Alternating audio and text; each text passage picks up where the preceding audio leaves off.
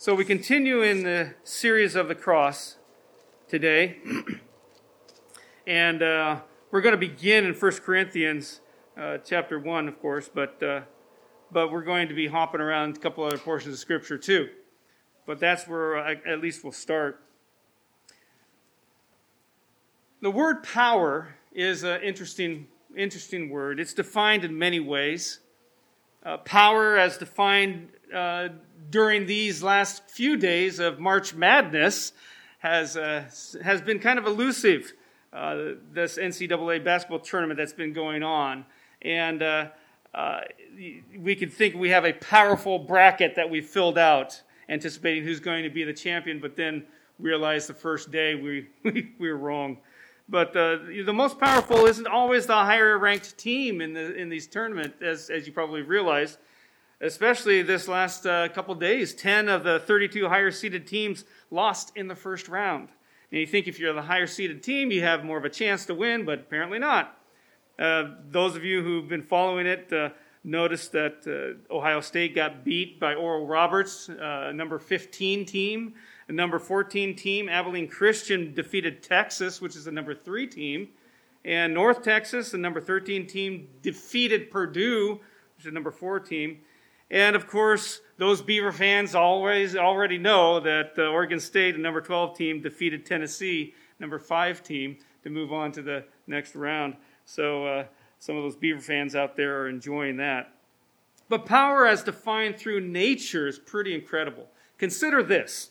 Almost 41 years ago, the most visible indication of the power of nature that the modern world has ever seen happened on Mount St. Helens. Some of you were witnesses of that. At 8:32 a.m. on May 18th, 1980, the explosion ripped 1,300 feet off the mountain. That's like saying goodbye to Mount Scott. All gone. And maybe 300 feet more. And it was a force of 10 million tons of TNT, or roughly equal to 500 Hiroshimas. 500. 60 people were killed, most by a blast of 300-degree heat, traveling at 200 miles per hour.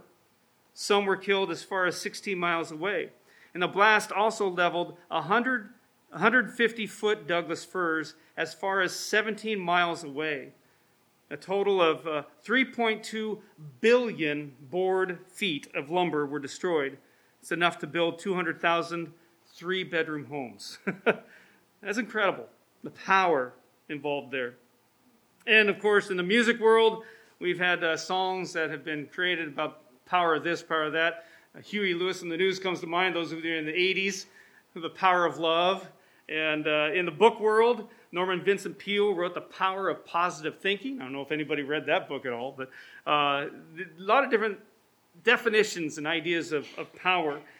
But in God's economy, we have the power of the cross, which I believe eclipses them all, the power of the cross. Now, maybe for some of you, you've struggled to understand how something so gruesome like the cross could hold so much value for your life. But as your relationship with God grows, you get a better understanding of the preciousness of the cross. The cross has been a major symbol of Christianity, so we assume that if someone is wearing a cross as jewelry or has a tattoo of the cross, that the person is a Christian or a follower of Christ in some way. But while many wear the cross as a symbol of identity, the power that's in the finished work of the cross isn't known and not evident in the lives of some who display the cross publicly. And even though it's usually recognized as more of a symbol, I trust that today we will discover that there is victory and transformation through the power of the cross as we find forgiveness, freedom, family, and rest in that wonderful cross. Now, the Apostle Paul tells the church in Corinth that the cross seems pretty absurd, pretty crazy, pretty foolish to those who are wise in their own eyes, but for those who understand the cross, it is the very power of God. 1 Corinthians chapter 1, verses 17 through 18. It says, "For Christ did not send me to baptize, but to preach the gospel, not with words of human wisdom, lest the cross of Christ be emptied of its power. For the message of the cross is foolishness to those who are perishing, but to us who are being saved, it is the power of God. So let's first of all look to see how the cross brings victory. How the cross brings victory. In Colossians chapter 2, verse 15, it says, "And having disarmed the powers and authorities, he, Jesus, made a public spectacle of them, triumphing over them by the cross." So by Christ's resurrection, he stripped the power away from a world empire that seemed to temporarily defeat him. He was on the cross. They thought they took care of him. But look again, they were wrong. So what do we know about this cross that brings us victory? Now, first of all, the cross, of course, is the power of God. In 1 Corinthians chapter 1, verse 18, and I already read that, to those who are being saved, it is the power of God. The cross also, too, was the instrument where Jesus took our sin. In Galatians chapter 3, verse 13, the first part of that verse says, "Christ redeemed us from the curse of the law by becoming a curse for us." Paul's argument here emphasized that there is hope for all who have broken the law, and as a result are under this curse. And that hope is not in man, but in Christ, who redeemed us from the curse of the law. Christ redeemed us by becoming a curse for us. Christ took the penalty of all guilty lawbreakers, all sinners, upon himself. And so the curse of the law was transferred from us sinners to Christ, the sinless one. And he delivered us from that curse. He took our sin upon himself. And in Old Testament times, criminals were executed, normally by stoning, and then they were displayed on a stake or a post to show God's divine rejection. When Christ was crucified, it was evidence he had come under the curse of God. Also, the cross brought redemption and forgiveness for all who would receive his gift. That's where victory comes as well, too. In Ephesians chapter 1, verse 7, "In him we have redemption through his blood, the forgiveness of sins, in accordance with the riches of God's grace." Jesus' death points to two wonderful things here, two wonderful truths: redemption and forgiveness. Redemption was that price paid to gain freedom for a slave. And through Jesus' death, he paid the price to release us from slavery to sin. And forgiveness was granted in Old Testament times on the basis of the shedding of animals' blood, all the sacrifices that had to go on in the temple. But now we are forgiven on the basis of the shedding of Jesus' blood. He died as the perfect and final sacrifice. We also see the victory coming from the cross because the cross brought cleansing from sin. 1 John chapter 1, verse 7 says, "But if we walk in the light as he is in the light, we have fellowship with one another, and the blood of Jesus, his Son, purifies us from all sin." And so how does Jesus' blood cleanse us from every sin? In the Old Testament times, believers symbolically transferred their sins to an animal which they then sacrificed. The animal died in their place to pay for their sin and to allow them to continue living in God's favor. God graciously forgave them because of their faith in him and because they obeyed his commandments concerning the sacrifice. Now, those sacrifices anticipated the day when Christ would completely remove sin. Real cleansing from sin came with Jesus. As John chapter 1, verse 29 says, "The Lamb of God who takes away the sin of the world."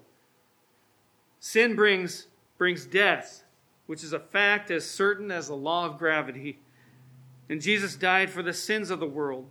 When we commit our life to Christ and identify ourselves with him, his death becomes ours.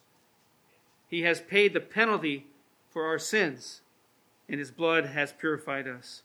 Just as Christ rose from the grave, we rise to a new life of fellowship with him. And also, too, we see the victory in the cross because the cross canceled our record of sin. In Colossians chapter 2, verse 14, it says, having canceled the written code with its regulations that was against us and that stood opposed to us, he took it away, nailing it to the cross. And that written code that was canceled contained the legal demands of the Old Testament law, the different things that we were required to do in order to be righteous. And that law opposed us by its demands for the payment for our sin. So the moral truths and principles in the Old Testament still teach and guide us, even today. We don't throw it all out. But no one can be saved by just keeping the law. This written code, the law, was like a handwritten certificate of debt. Since people cannot keep the law, it's like that bill of indebtedness. And so people who are unable to pay that debt are criminals. You can't pay your debts, you get thrown into jail, right? But Jesus took away this criminal charge, this certificate of indebtedness, by his death. It's as if he were nailing it to the cross with him, showing he paid the debt. He wiped the slate clean. And we can enjoy our new life in Christ because we have joined him in his death and in his resurrection.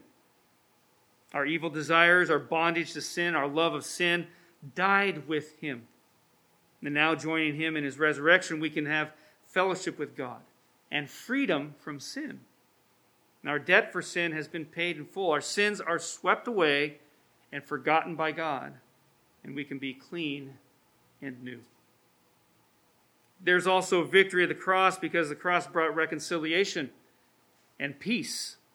In Ephesians chapter 2, verse 14, it says, for he himself is our peace, who has made the two one and has destroyed the barrier, the dividing wall of hostility. Christ has destroyed the barriers people build between themselves. Because these walls have been removed, we can have real unity with people who are not like us. That right there is true reconciliation. What's going on today with Black Lives Matter, and with now the Asians saying there's hate crimes, there are those things going on. Yes, I identify that. I acknowledge that.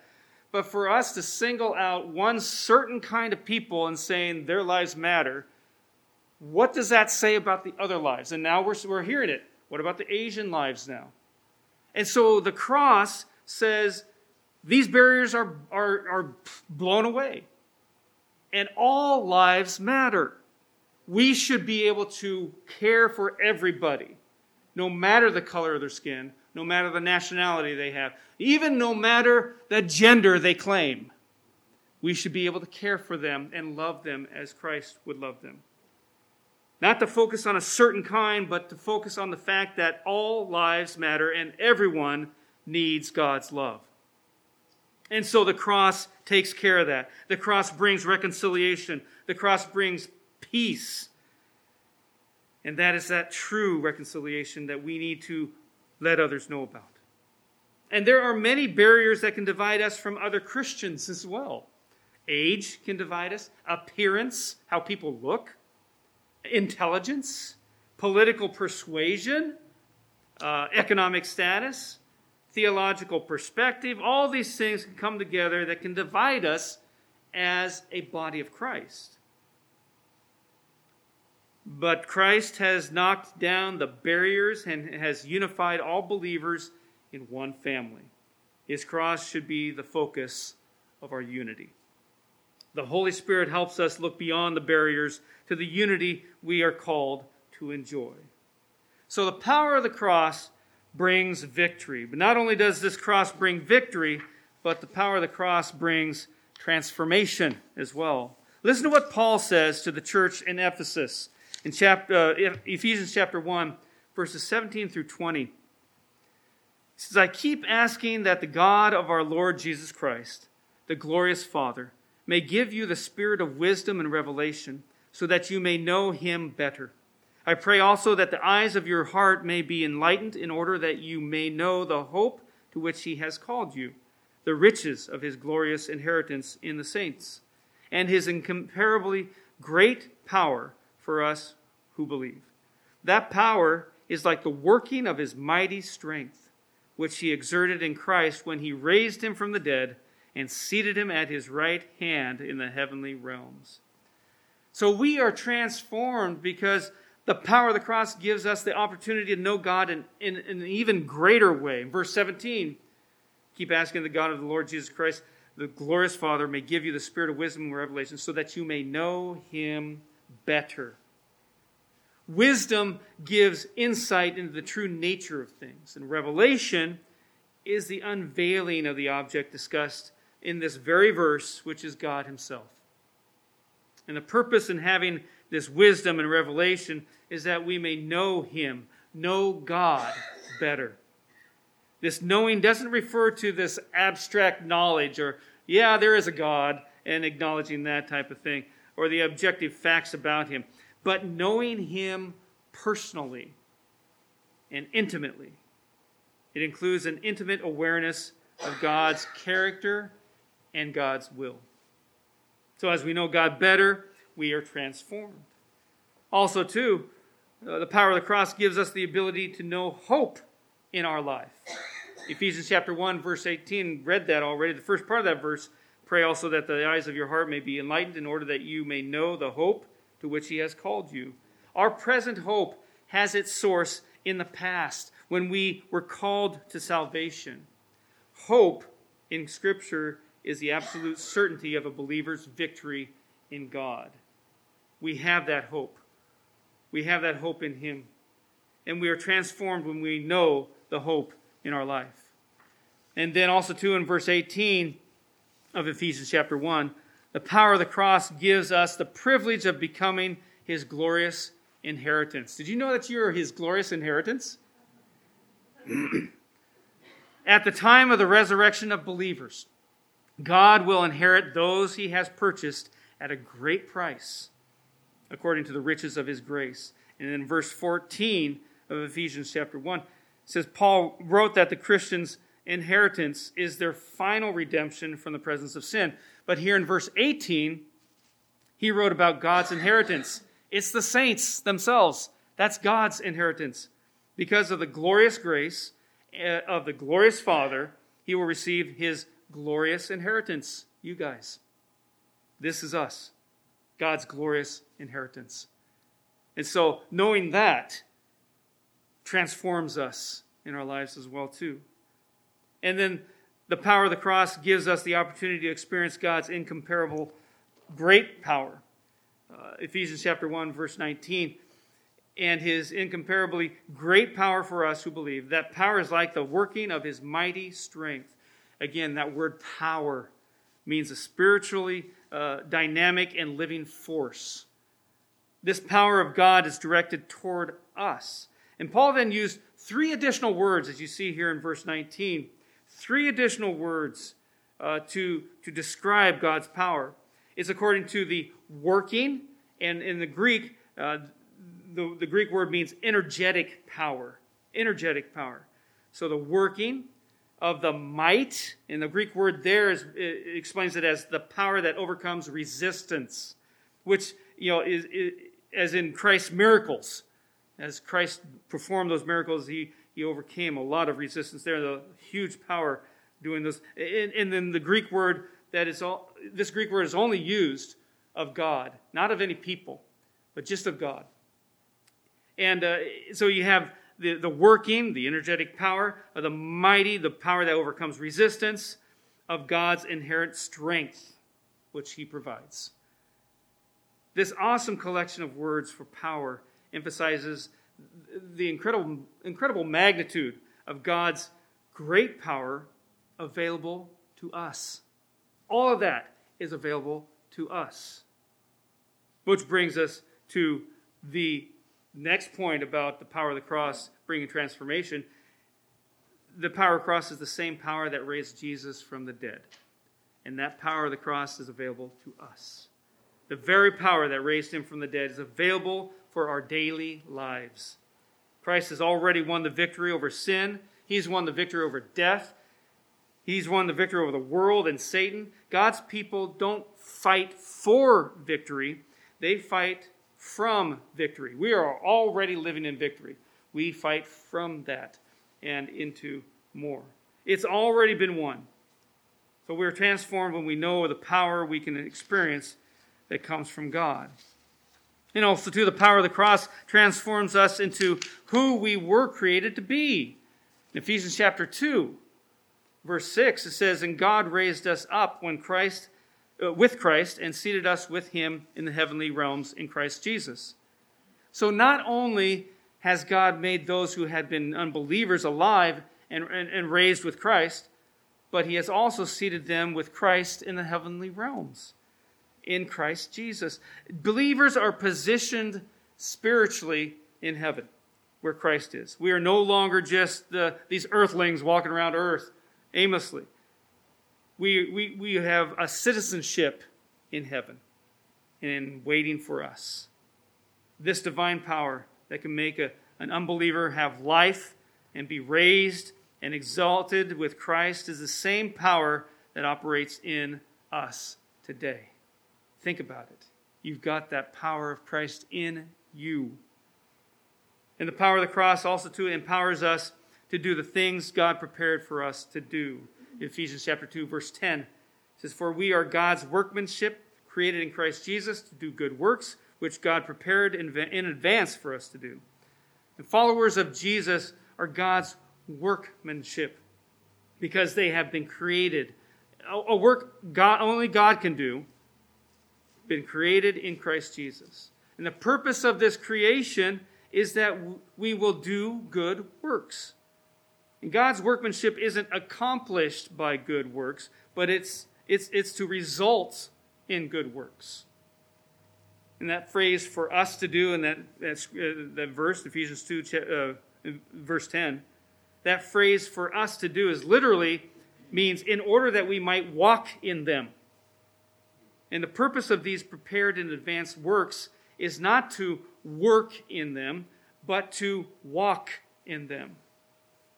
So in other words, God has prepared a path of good works for us, which he will perform in and through us as we walk by faith.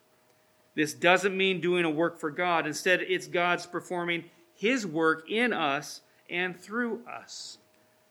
So the power of the cross brings victory, it brings transformation. And so how do we lay hold of this victory and transformation? I believe by finding these four powerful things in this wonderful cross. We can find forgiveness in this cross. While Jesus was on the cross, there were mockers, there were scorners laying into him. And Luke records this statement. Jesus said, "Father, forgive them, for they do not know what they are doing."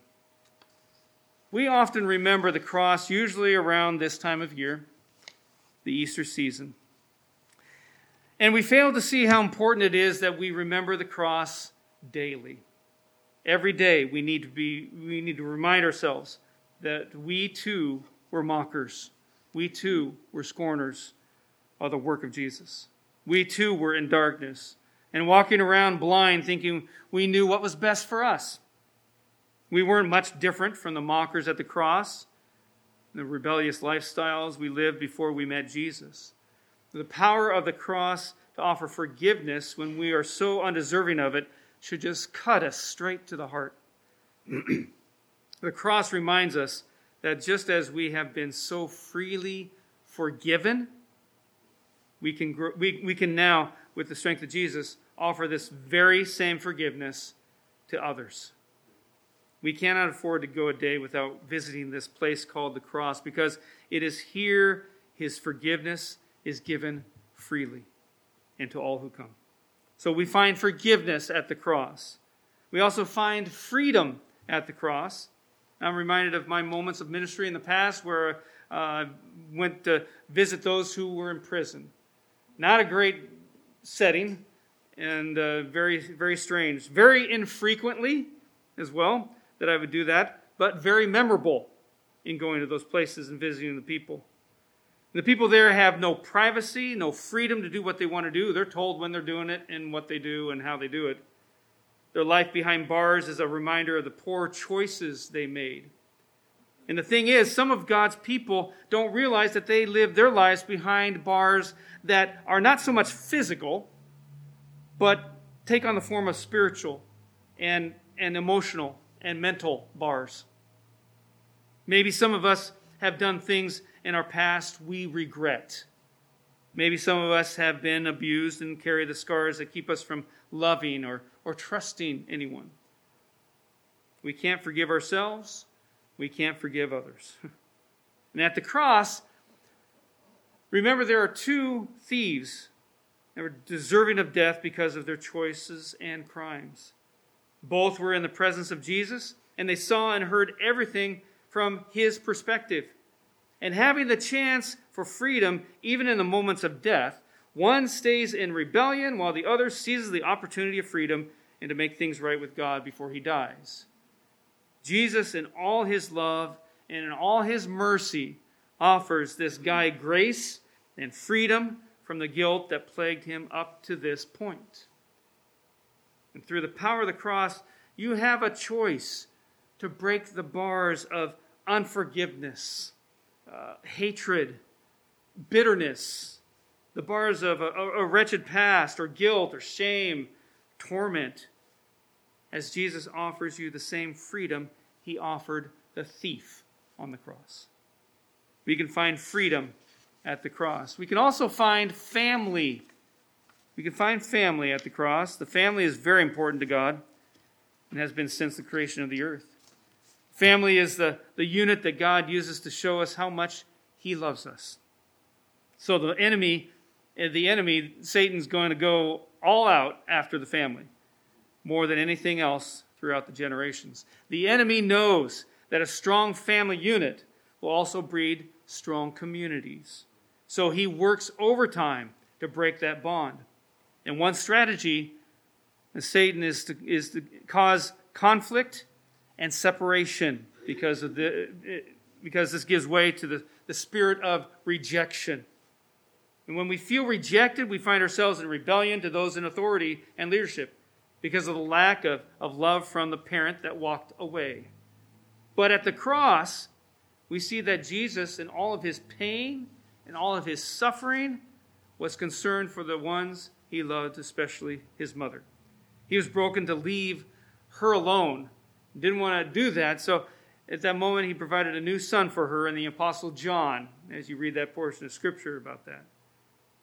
But maybe you have experienced the lack of love from a father or mother. Maybe your brothers and sisters have walked away from you. But you need to know that through the power of the cross, you become part of a family that goes far beyond blood relatives as you are grafted into a far superior family of God. So we can find family at the cross. We can also, too, finally find rest at the cross because the work is finished.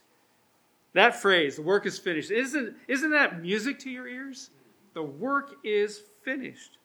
It is only through the power of the cross we can grasp the concept of Jesus completing the work for us. Maybe you've struggled with the feeling of not being good enough to please God. Maybe it's thoughts that pop into your mind that triggers a guilty feeling, or it could be actions that are contrary to God's word.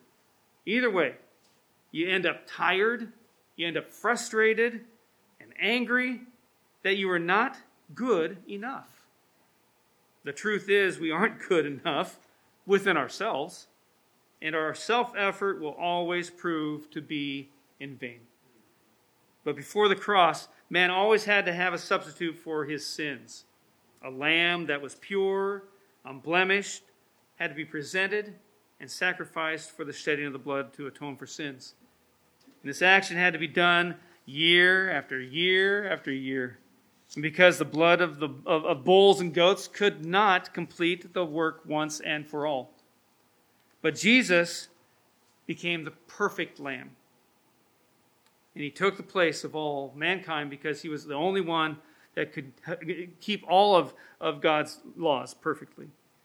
And because of what Jesus did, we can come before God in right standing, knowing full well we couldn't keep the law ourselves.